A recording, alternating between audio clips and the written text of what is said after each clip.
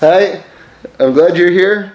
It's a special day. Today is Yom Yerushalayim, and it's also my mother's yahrzeit, Sarah Chaya Bas Ari HaKohen, and so may these words be an elevation for her neshama. And just a couple of things about my mom before we start, which is that something that just made me smile today. The layout of the parshios is we have Achrei Mos, then we have Kedoshim, then we have Emor. So there's a saying among Jews, Achrei Mos Kedoshim Emor. In other words, after their death, you should understand their holiness and speak it out, Emor.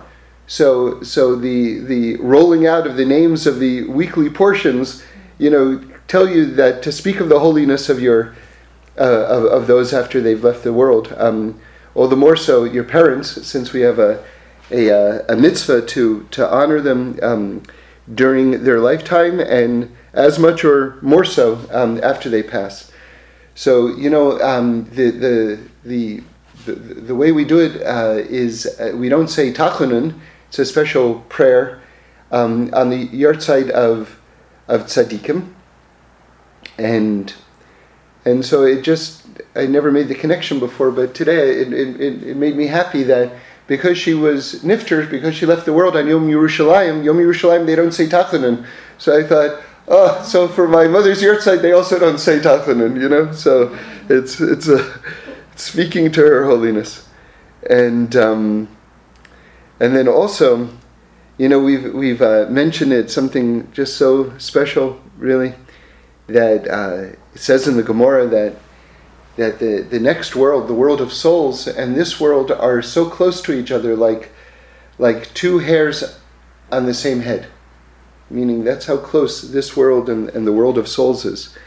And with that in mind, my mother was nifter 18 years ago.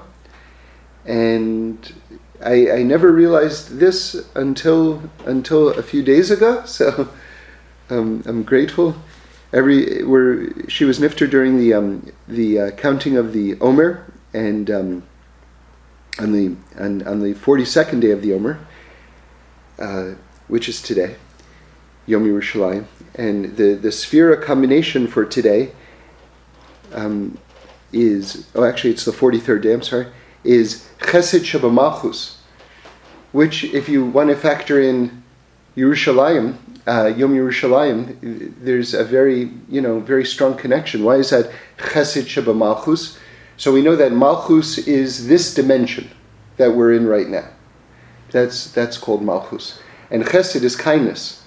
So the kindness that became manifest in this dimension, Chesed Shebamalchus, is the day that the Jewish people were allowed to reclaim Yerushalayim and the Beis Hamikdash, where the Beis Hamikdash is, the Kotel. So that's really Chesed Shebamalchus. That's as good a definition of today as you'll ever get. But it's also the day that my mom left the world, and the next day is Gevura Shebamalchus. So we know that each of the Sefirot have a different Torah personality associated with them. So my name is David Yitzchak, and Malchus is David, and Gevura is Yitzchak. So my name is right next to my mom's. Like, she left Chesed Shebamalchus, the next day is Gevura Shebamalchus, that's David Yitzchak. So, like two hairs next to each other on the same head. That's how close. And what I think is extra beautiful about that, to me, besides that being, wow, like, look at that, is that I didn't realize it for 18 years. Which shows you that when a loved one goes away, that the relationship doesn't end. It continues to evolve and it deepens. The relationship doesn't stop. And so to get, something like this years and years later is just a sign of the deepening of the relationship, not not God forbid, just the memory of it. Okay. So I'd like to discuss a very big topic today. It's impossible really to cover, but we can touch on one part of it. And it's a question that I had been wondering about. And then on Shabbos I opened up a sefer, some writings from the Noam Elimelech, and there I saw an answer to my question. And I was so happy, and because it was a very sort of like specific question that I had. So I want to discuss this, an aspect of this topic of Amunah. Amunah is translated as faith. And specifically, one aspect of it, which is called the schus of Amunah. Meaning to say, schus means merit. So I was sort of struggling to understand, what does it mean that you get essentially reward for your belief? Like, how does that help you to get what it is that you want? Right? So in other words, believing very strongly is a schus. It's a merit. But how does it work exactly? And it's something that becomes, and I'll explain it in a moment, but it's something that becomes very emotionally complicated for people, especially when they're really praying for something and when they really do believe. And it just has to be discussed in a very straightforward way, and I hope that this discussion right now will bring some clarity to something that can become something that can often lead to depression or sadness or frustration with God. And let's just kind of lay out the topic. Okay. So a lot of people think that, okay, let's say, and I'm going to give a very silly example on purpose, because these things are so emotional and personal that I don't want to be more specific. So let's say I really want a pony, right? I want a pony so badly, and I'm believing very strongly. I have great belief that God, you're going to give me this pony, right?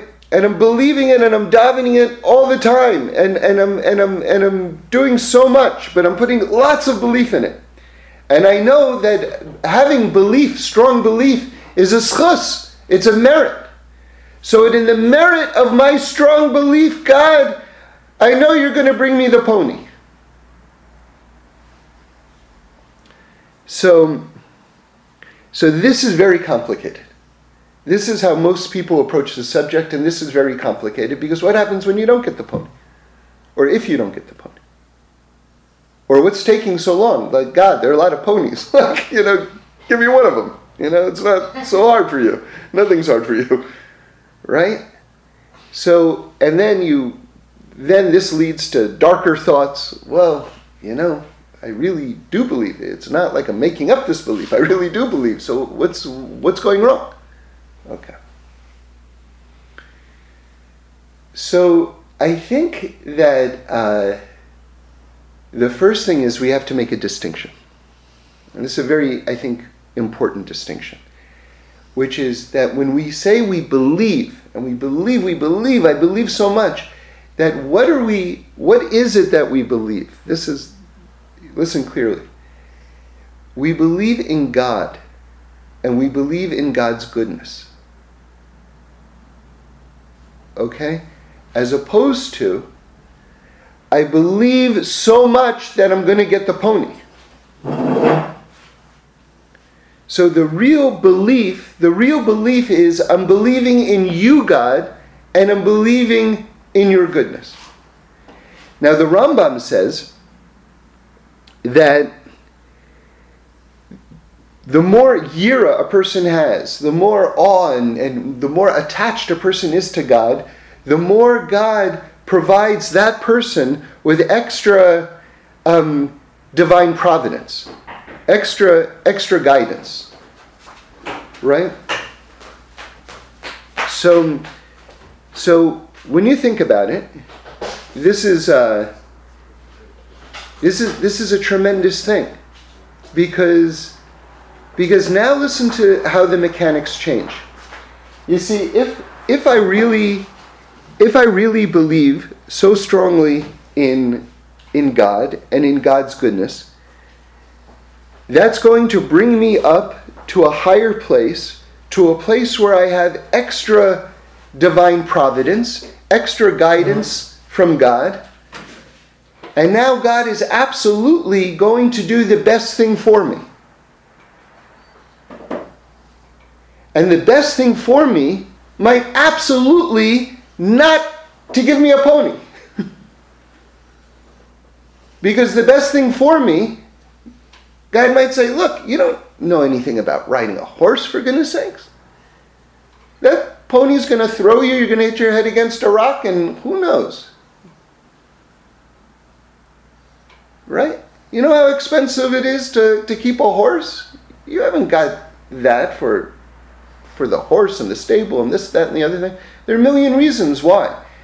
But understand how that just laid out. So you say, well, what was the merit of my belief? I had so much belief. What was the schus? How did the merit manifest itself? Well, the merit did manifest itself.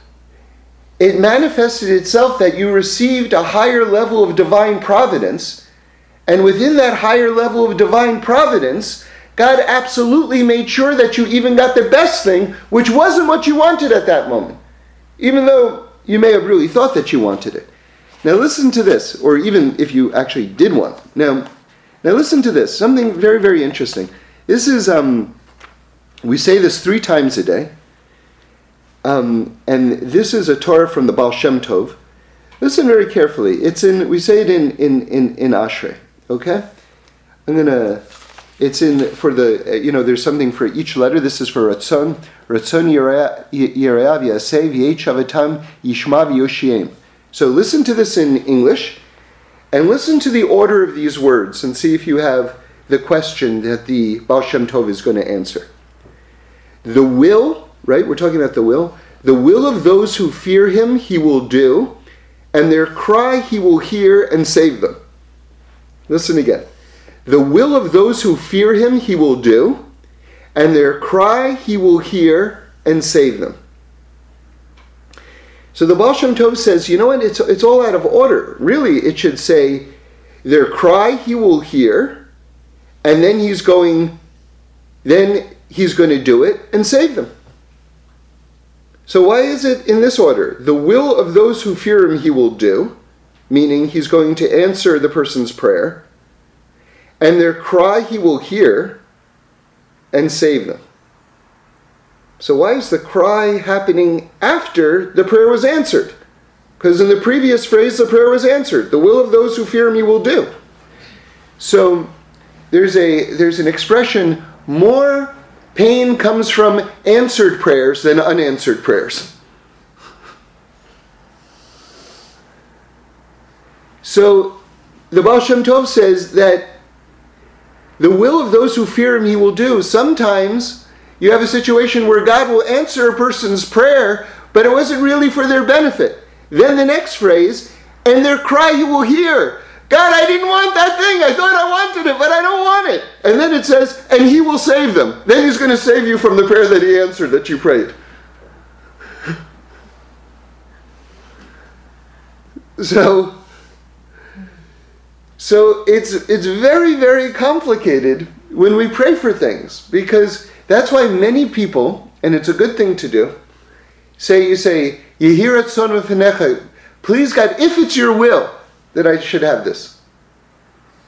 This way you are sort of like praying for it, which you have to do because that's part of the effort you have to put into getting what you want. You have to pray for it. Remember, Rabbi Nachman of Breslov says, only animals get things that they don't pray for. A human being has to pray for the thing that he gets. That's part of the dignity of being a human being, that you have the privilege of praying for it. There's a famous story that Reb Nosson, Rabbi Nachman's, great chassid who wrote down the Likutei Moharan, and that one time he asked for something incidental. I don't remember what it was, like a button or something small. And Rebbe Nachman asked him, "Did you pray for it first?" And he told him, he said, only animals ask for something or get something without praying for it first. And he said to him, is it beneath you to feel as though you have to pray for something so small? See, it's very good to pray for everything before you get it, even very small things. The reason is because our prayers are being answered all the time, but the problem is we're not praying for these things. Like, for instance, when you get into your car and the car starts, your prayer was answered that your car's not broken, but you didn't pray that your car should start. But you had your prayer answered, but you didn't even pray.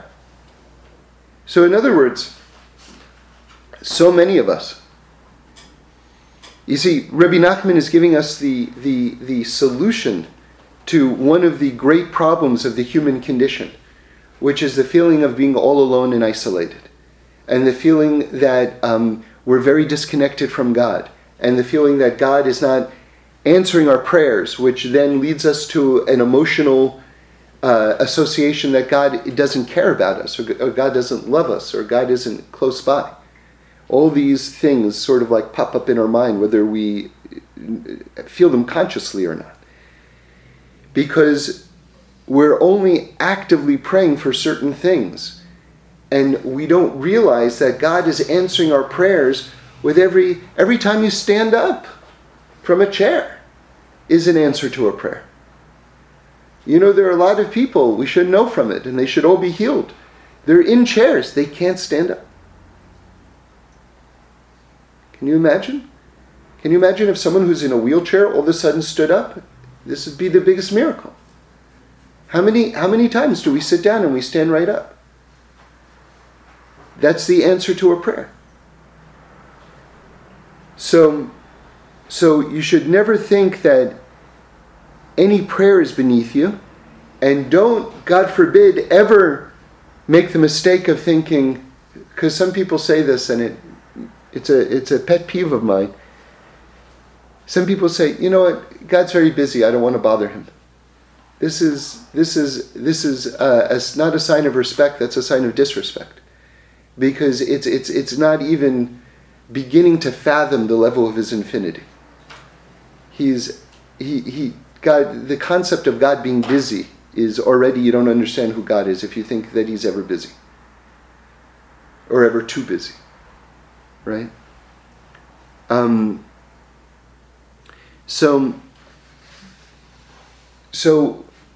what happens in terms of Emunah? So then, what is the schus of Emunah?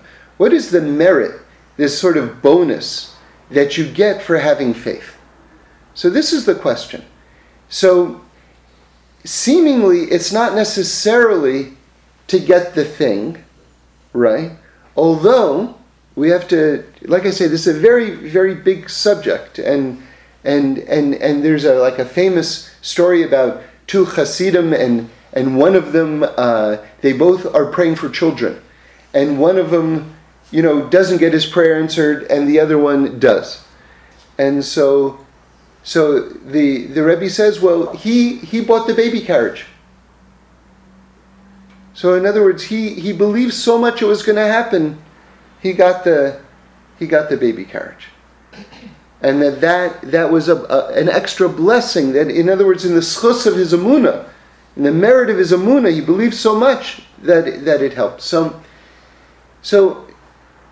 how do all these things work? Because it seems to be a confusing topic. Because it seems that there is a benefit from having emunah. So now, with this in mind, hopefully we can find some sort of reconciliation, and in the words of the Noam Elimelech. And he talks about divine pipelines, right? You see, so when we talk about blessing coming down from heaven, there's a word we use often, shefa. Shefa is like blessing, it's like abundance, it's like, that's the divine positive energy that comes down. So we all want shefa. Shefa, bracha, that's blessing coming down. Okay? So, the Noam Elimelech says that if a person lacks faith, that what can happen is they can break these pipelines. And the pipelines become broken. And it's very interesting. In Hebrew, the word for will is ratzon. So will is like your desire, but it could also be your emunah, right? If you have tremendous ratzon, right, that can be emunah too.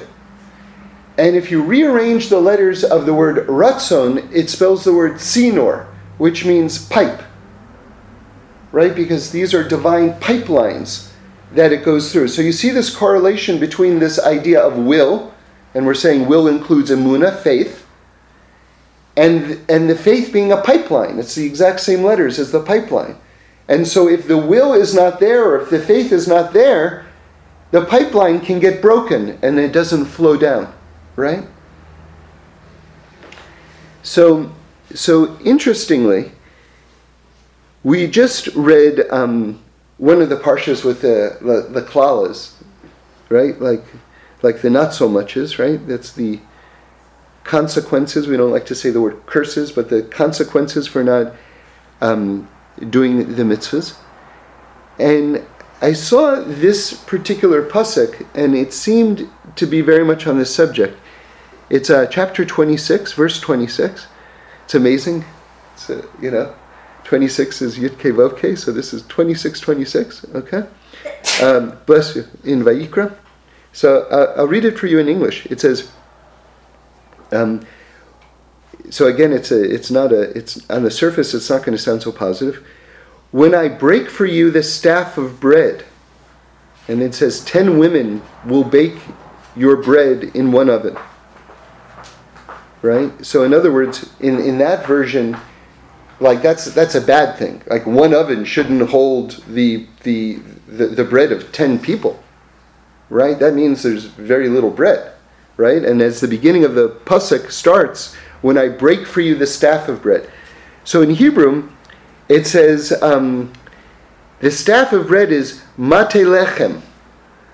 So a staff, and by the way, I gave a whole class. I think there's a lot of interesting stuff in it. If you want to hear more on this idea of Moshe's staff, right? Because Moshe would hold his staff, his long stick, right, during all of the miracles. So what's the whole idea of his staff? There's lots of amazing things about it. So it says that it uses the same word as Moshe's staff. Okay, and by the way, interestingly, it says, what we were eating in the desert the whole time was the man, which was basically bread from heaven. Okay, it didn't look like a loaf of bread. It was like a different form, but it was, and they say the Chasam Sofer says the bracha we would make on the man was bracha ta Hashem Elokeinu melech haolam hamotzi lechem min hashamayim. God who brings forth lechem, bread from the heavens. Okay, usually you say hamotzi lechem min haaretz, right? But this was the special man. That was in the merit. The man was in the merit. It was given to us in the merit of Moshe. Okay, so now we're talking about bread, and we're using the same word as Moshe's staff, which is appropriate. And it says that God is going to break the mateh of the lechem, the staff of the bread. So what does a staff look like? What does a stick look like? A pipeline. Right? It's a pipeline. And what was the whole idea of Moshe's staff? It was this conduit between heaven and earth. It was like this divine lightning rod. So it says, part of this klala says that when hunger comes, this staff is going to break. So what's the Noam Elimelech talking about? That with lack of emunah, the pipeline breaks. Okay, so you see it right here. Now, interestingly, I was my great friend Yehuda Solomon, our chazan at the Happy Minyan, and of course the leader of the Moshav Ben, an amazing individual, points out that in modern Hebrew, this same root b'shivrei, which means to break, also means to give. So we know from all the Rebbe's that there are blessings in all these klalas. So even the very phrase that says that it's going to break the pipeline on a deeper level, it's also talking about giving the bread. Right? If we have the eyes to see the blessings inside the curses, or what appear to be the curses. Okay. So now we can give another answer, which is, what is the schus of Amunah? What is the merit? What is this bonus like that I get from believing? So according to the Noam Elimelech, your belief is repairing the pipelines so that the blessing can come down. Now that's a very good deal. That's a very, very good deal. Because my belief now is absolutely accomplishing something. I'm repairing any pipelines that could be broken. That's very excellent. Now I understand the schos of Amunah. So now with this in mind, I want to give an explanation to something that is popping up around the Jewish people these days. And it's a beautiful thing, and in fact there's a whole book about things like this, which is the merit or the great good in saying Amen. And people are having what they call Amen parties, right? And with the explanation that we just gave, we can explain, maybe give an explanation of why these Amen parties work. Okay? So there's a whole book about the power of saying Amen. By the way, you should know in the Gemara, there's a debate in the Gemara as to who gets more merit. The person who says the blessing or the person who says Amen. And there's an opinion that the person who says Amen to another person's blessing actually gets more merit than the person who said the blessing. And what they compare it to is, they say in a war, they have like the troops come in battle, and the first wave of soldiers usually gets killed more or less, but they weaken the enemy, and then the next wave of soldiers are successful and win the battle. So in the Gemara, this opinion is explained, the first wave of soldiers is the blessing, but then the next wave, which wins the battle, is the Amen, because that comes after. So Amen is very, very great. So there's a great rabbi, I want to say it's the Baba Sali, but I'm not sure, I have to double check. Someone really needed some blessing, he needed a prayer answered, and he invited him to his house, and he told him to make the prayer over the talis. He makes the prayer over the talis, and with all of his might he said, Amen! And the person's prayer, whatever condition that he was in, his prayer was answered. Whatever this great need that he was. And then people started making these Amen parties. So what is it? It's like a Farbrengen. I've never been to one actually, but it was described to me. And then over the course of the sharing and singing and Torahs that people will make, there will be different types of food there, and people will eat the food, say the blessing over the food, and everyone will say Amen. But when they're saying Amen, they're not just saying Amen to that blessing, they're saying Amen that basically the heavenly pipeline should be reestablished, reconnected. So let's understand. So how does Amen establish pipelines and things like this? So here's my understanding. Amen is Gematria 91. By the way, Amen, just let's start with the basics. Amen is from the root, the Hebrew root, Amunah. Memnun. Amen. Amunah. Memnun. So in other words, the word Amen contains the word Amunah, faith. Okay? And the rabbis explain that Amen is an acrostic, El Melech Ne'eman, God faithful king. Okay? So the whole word amen means, on a letter by letter and on a root level, it's talking about faith. So the whole word means faith, amen. Okay? Interestingly also, it's Aleph Man, right? Where did the man come from? The man fell from heaven, the Aleph. So the whole coming down of man is amen, you know? Okay. So amen is one of the great numbers in Torah. Amen is Gematria 91. Aleph is 1, Mem is 40, Nun is 50. That's 91. So 91 is the combination of two very important names of Hashem. The Yud-Kei Vav-Kei, right? Hashem's holiest name, which means, as Reb Shlomo put it one time, God, master of everything beyond borders, like master of the infinite.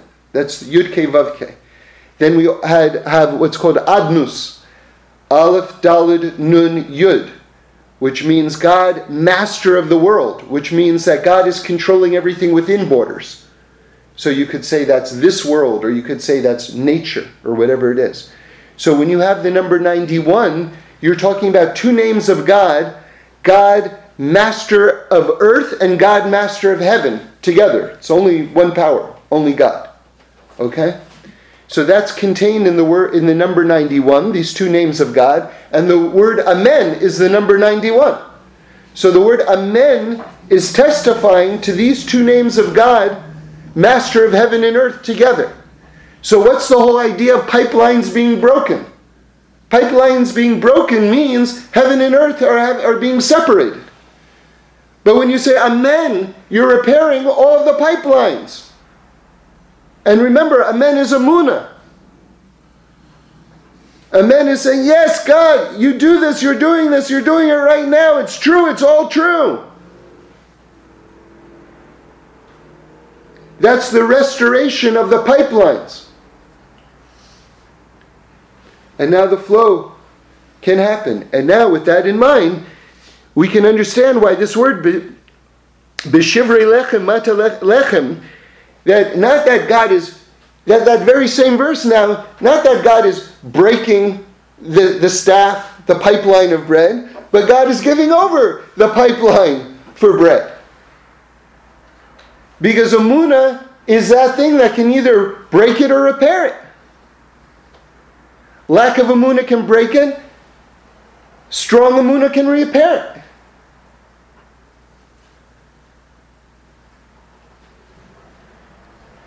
So this, according to my understanding, this is the great good, and according to my reading of the Noam Elimelech, this is the great schus of emunah, at least on one level, which is that you're repairing any spiritual damage that there are to the heavens and to the divine flow and for the shefa coming down.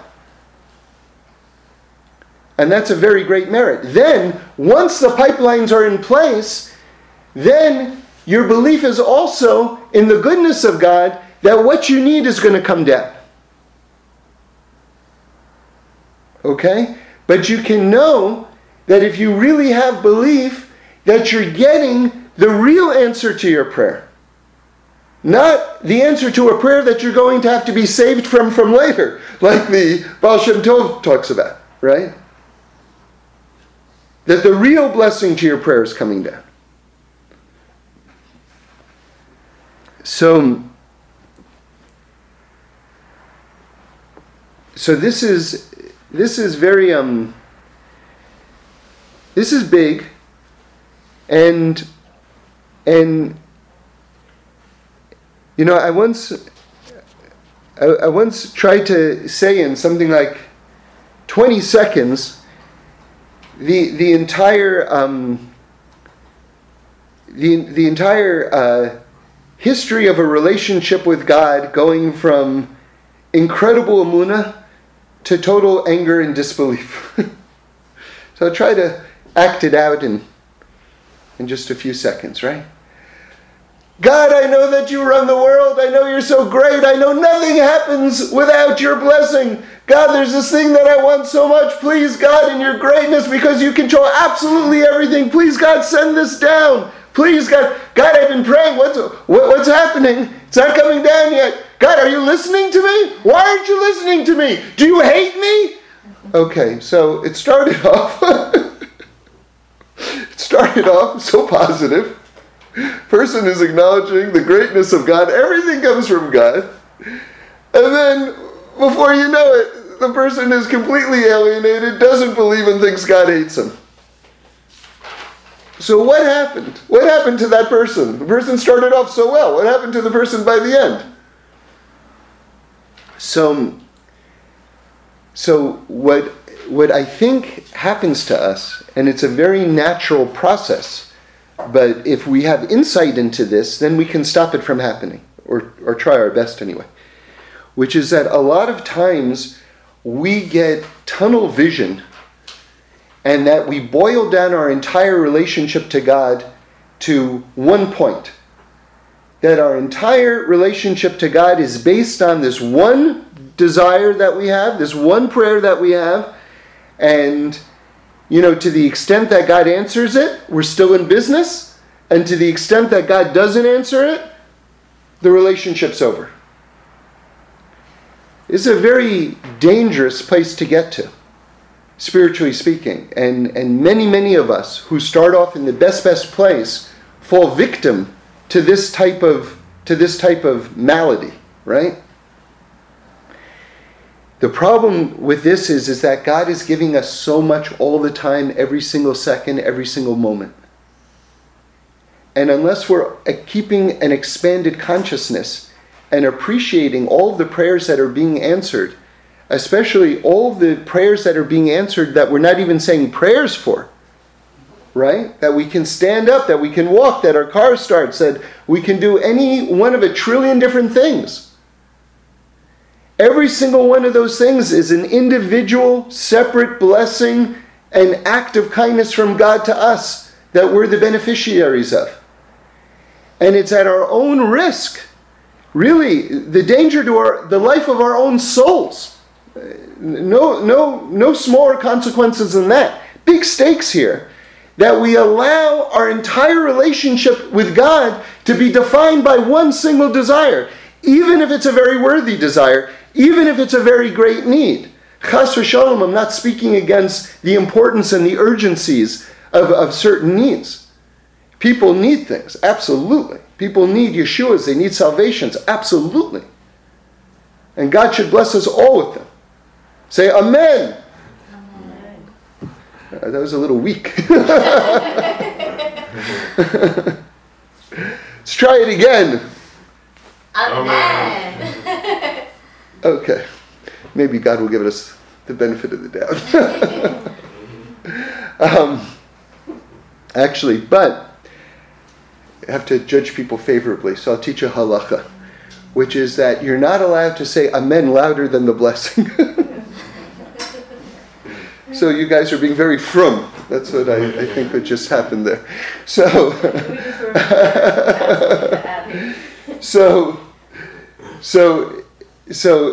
that's true. That's a real halacha. That if someone says Baruch atah Hashem Elokeinu melech haolam, Brei Priya Eitz, and you go Amen, that's considered halachically out of whack. Okay, so the Amen has to fit the blessing. Okay, but you should know if the blessing is very loud, you can give a loud Amen. You have room for that.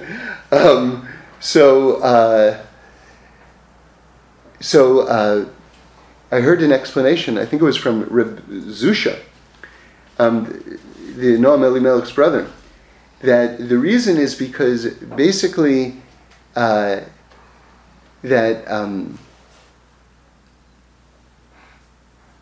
it's like the body and the soul, the blessing and the Amen, and they have to be in sync with each other. Okay? So this is where we're at. This is where we're at. And I want to just take it to the next step now. All right? Just deepen the conversation a little bit. I once asked Reb Shlomo a question, and he gave me an answer. And I've quoted his answer maybe over the years dozens of times. But the truth is that I've quoted his answer not in the context of really how he answered the question. I've quoted it because his answer was so fantastic and so applicable to so many different situations. But I never put it into the proper context because I never really followed why he gave me the answer to that answer to that question. So let me just be clear. One time I asked him, I said, how, because you have a lot of people who are, for instance, Bali Tshuva, there are people who are, don't necessarily grow up in the traditions of Torah, but then they, as they live life and search and think about the world, they arrive at the truth of Torah. And they're on fire. They're absolutely on fire. And then after a period of time, the fire is gone. So I asked him, I said, how can someone maintain the fire? Right? And then his eyes lit up and he said, that's exactly what I wanted to talk about. And then he said this answer. He said, a person has to treat every piece of information that they receive like they're getting one puzzle piece, but they're missing all the other pieces to the puzzle.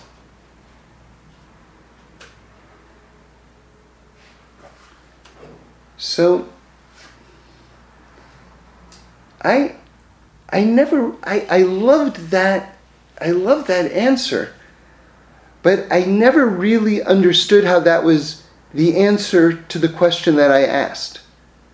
That became, and I've quoted it a number of times, that in my mind became the answer to another question, but not the answer to the question that I asked. It became the answer to the question, how do you learn more and more and still stay in a place of not knowing? Right? So, because usually after a person learns a certain amount, all of a sudden they think they know everything. And then, a part of them dies. Remember, when we ate from the tree of knowledge, death entered into the world. So sometimes knowing this type of knowing can deaden a relationship.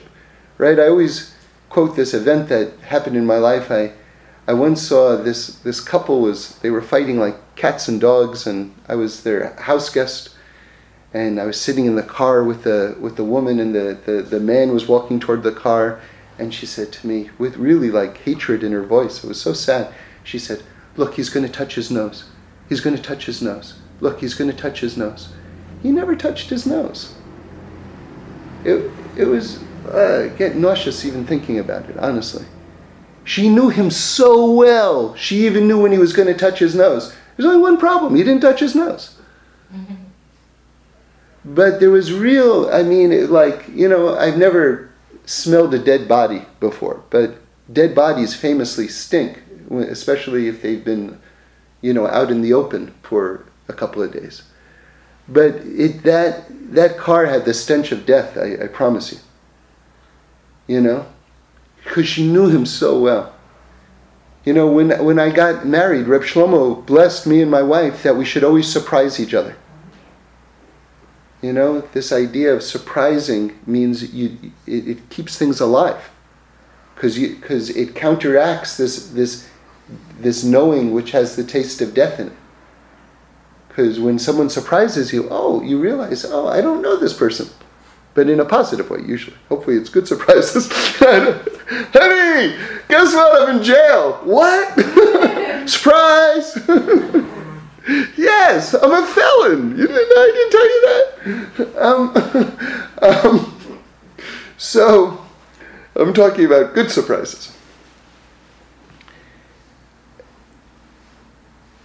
So, I'm sorry. How did we get onto this topic? How can you maintain the fire? Thank you. So how can we maintain the fire? So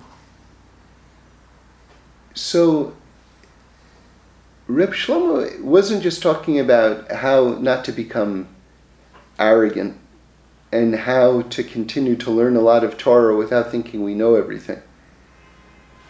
I asked him a different question.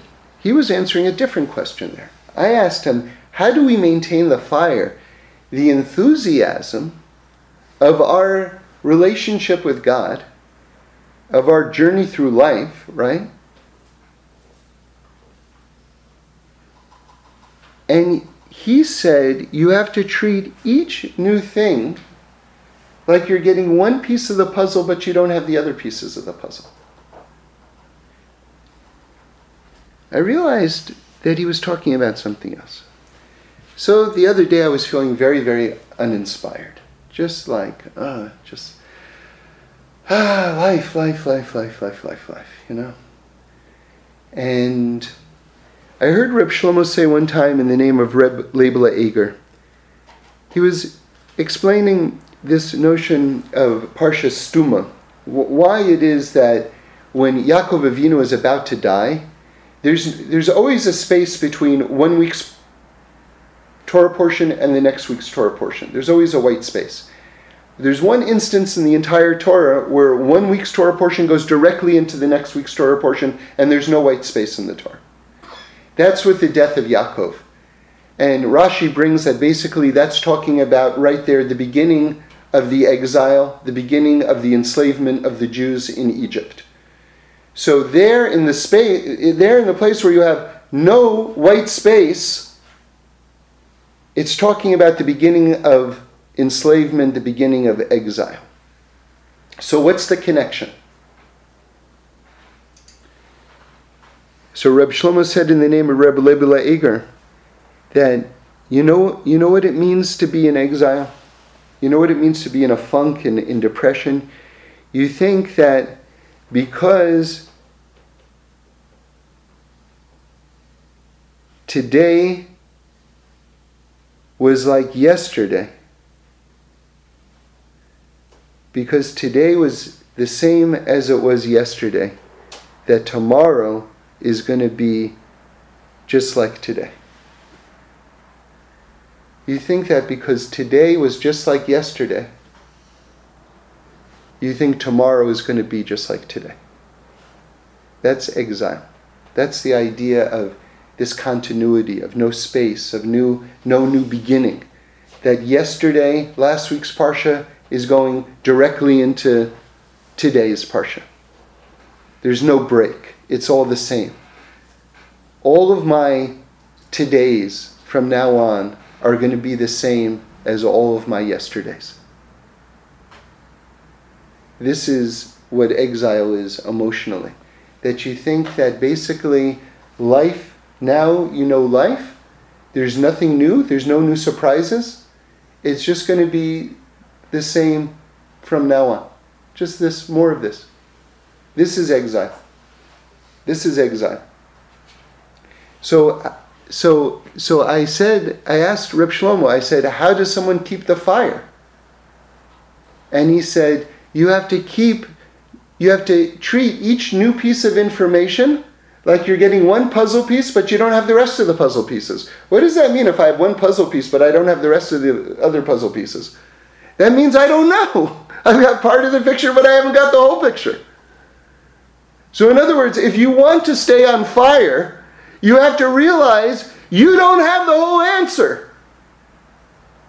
If you want to go through life and you want to be excited, and you want to continue to be excited, you must resist with all of your strength the idea that I understand this world and I understand life and I understand what tomorrow is going to bring. You have to be an absolute look. If I have one piece of a jigsaw puzzle and I don't have any of the other pieces, and I don't even have the box that it came in, so can you tell what the jigsaw puzzle is going to look like if you have one piece and you don't have the cover of the box? You have no idea. That's really exciting. Can you imagine you're assembling this entire jigsaw puzzle? You have no idea what it's going to look like, and it's your life? And you're in the middle of putting it together? And every single new day, you just have that same new one piece?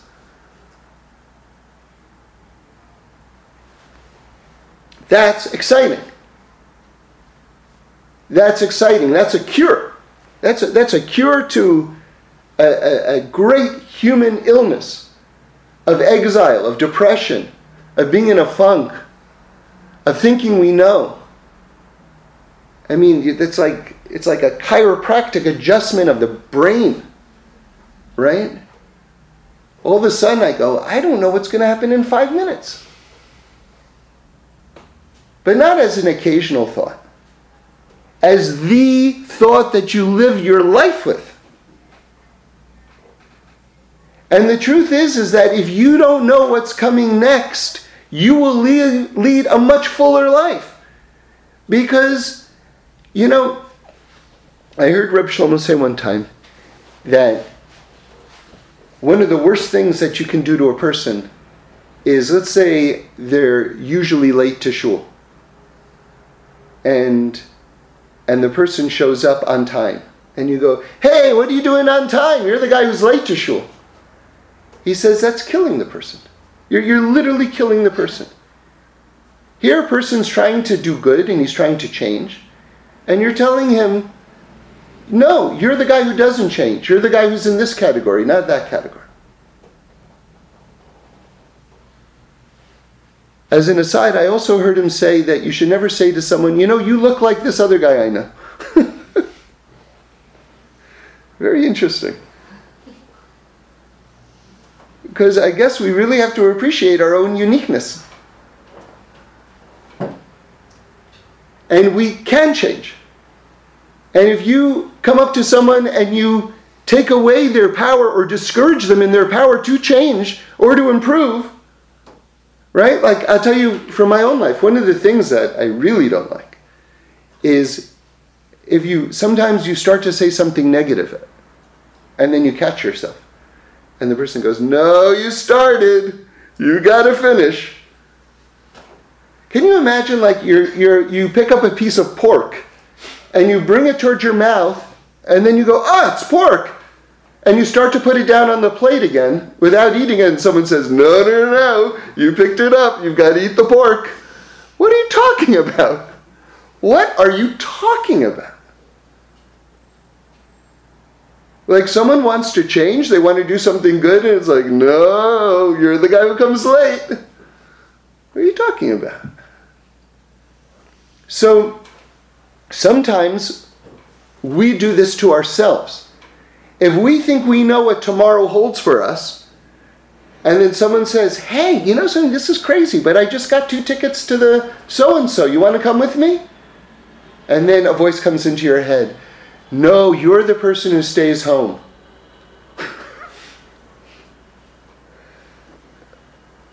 I guess I can't then.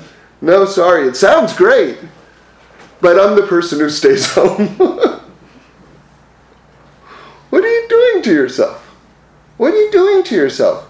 You know how the next day is? You know how the next 5 minutes is? If you don't know, then you also don't know all these things about yourself. So you also can't cut your own wings off.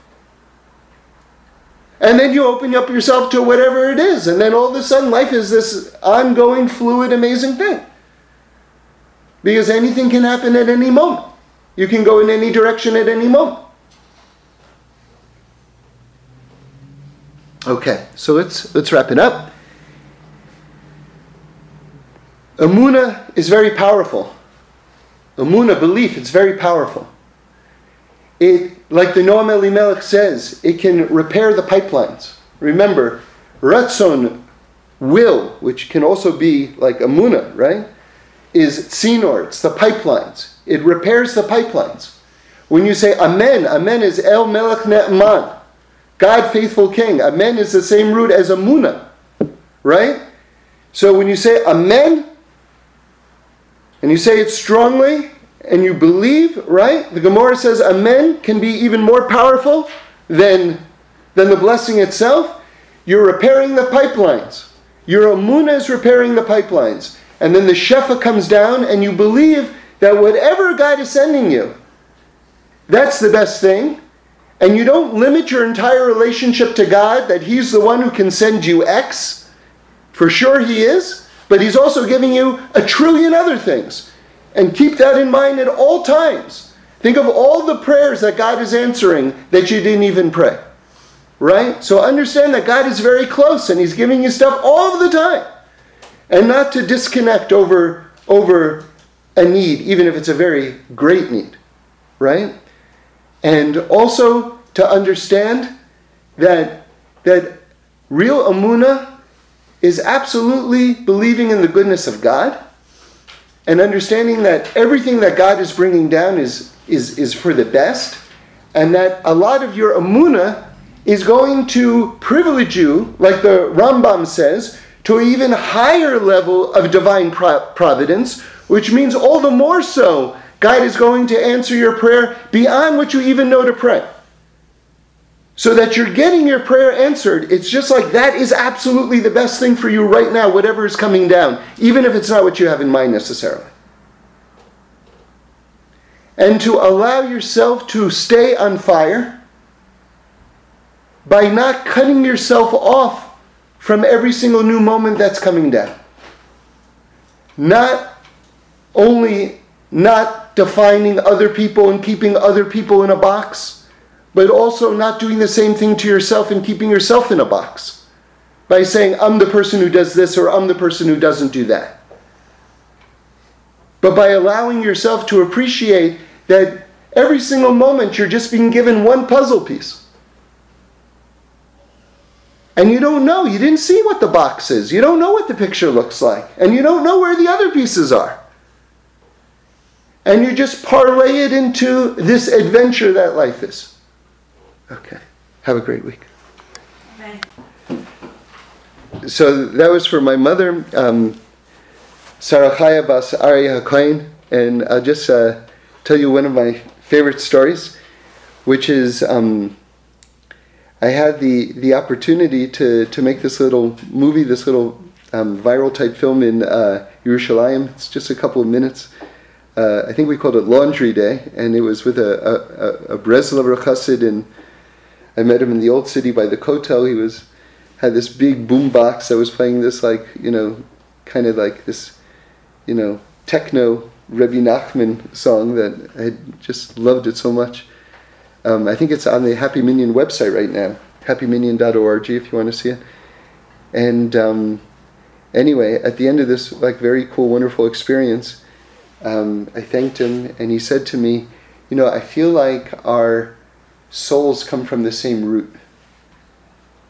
And I was moved by that because I liked him a lot. And I said to him, are you a Levi? Because I'm a Levi. I figured if our souls are connected at the same root, then maybe he's a Levi too. So he said to me, yeah. He said, I'm a Levi.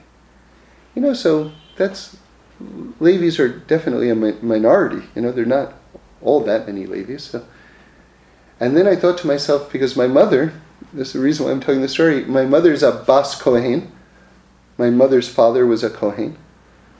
Right? And I thought to myself, well, he's a Levi. I wonder if his mother's a Bas Kohen. But that's getting really hyper-specific. And I thought, we just had such a wonderful day together, and I asked him if he's a Levi. He already said he's a Levi. I don't want to ruin this moment, So I didn't ask him. So I just kept silent. And then he said to me, is your mother a Bas Kohen?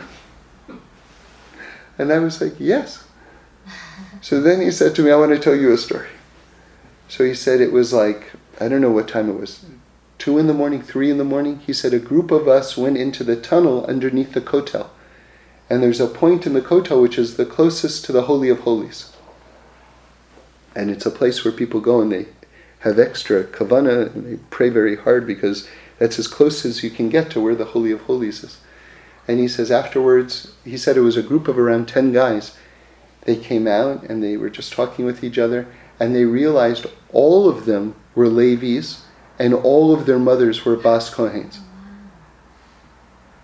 Now the odds of that, like 1,000,000,000 to 1. I mean, it's like, anyway, so my mom, her neshama should have an aliyah. She's the daughter of a kohen.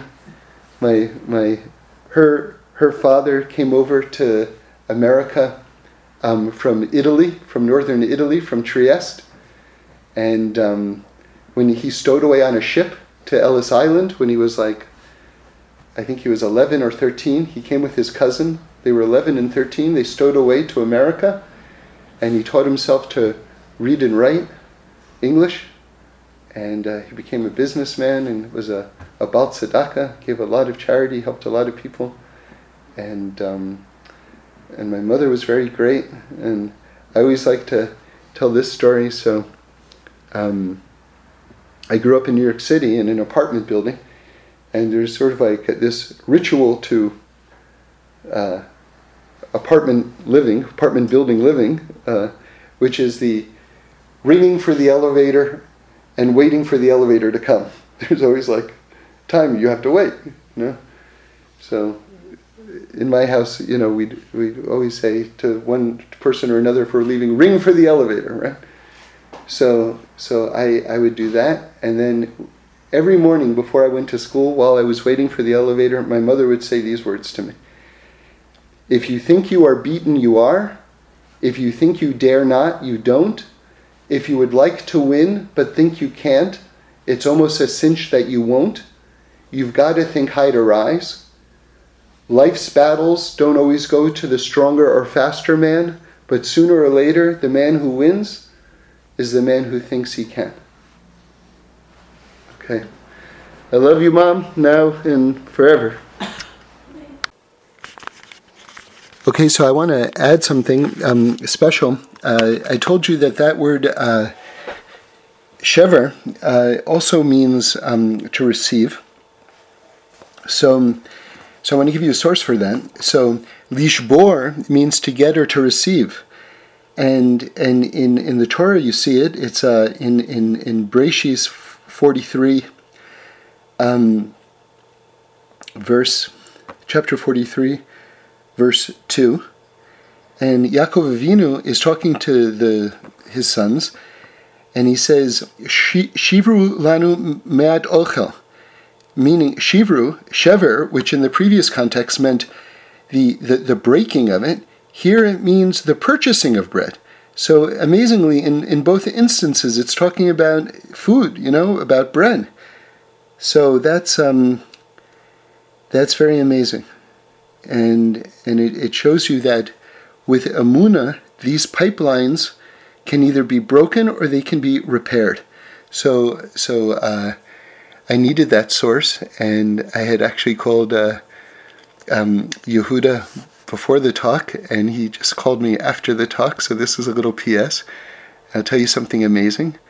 So he's about to perform this gig in a different part of the country, and as soon as he told me that the source, that shivru here means to receive, all of a sudden he went, oh, what? It's raining. It just started pouring raining.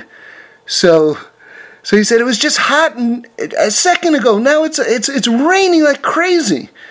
So it should be a positive sign, a blessing that the blessings are coming down, and with Emunah we can restore all the pipelines and we can receive all of our needs for all of Israel.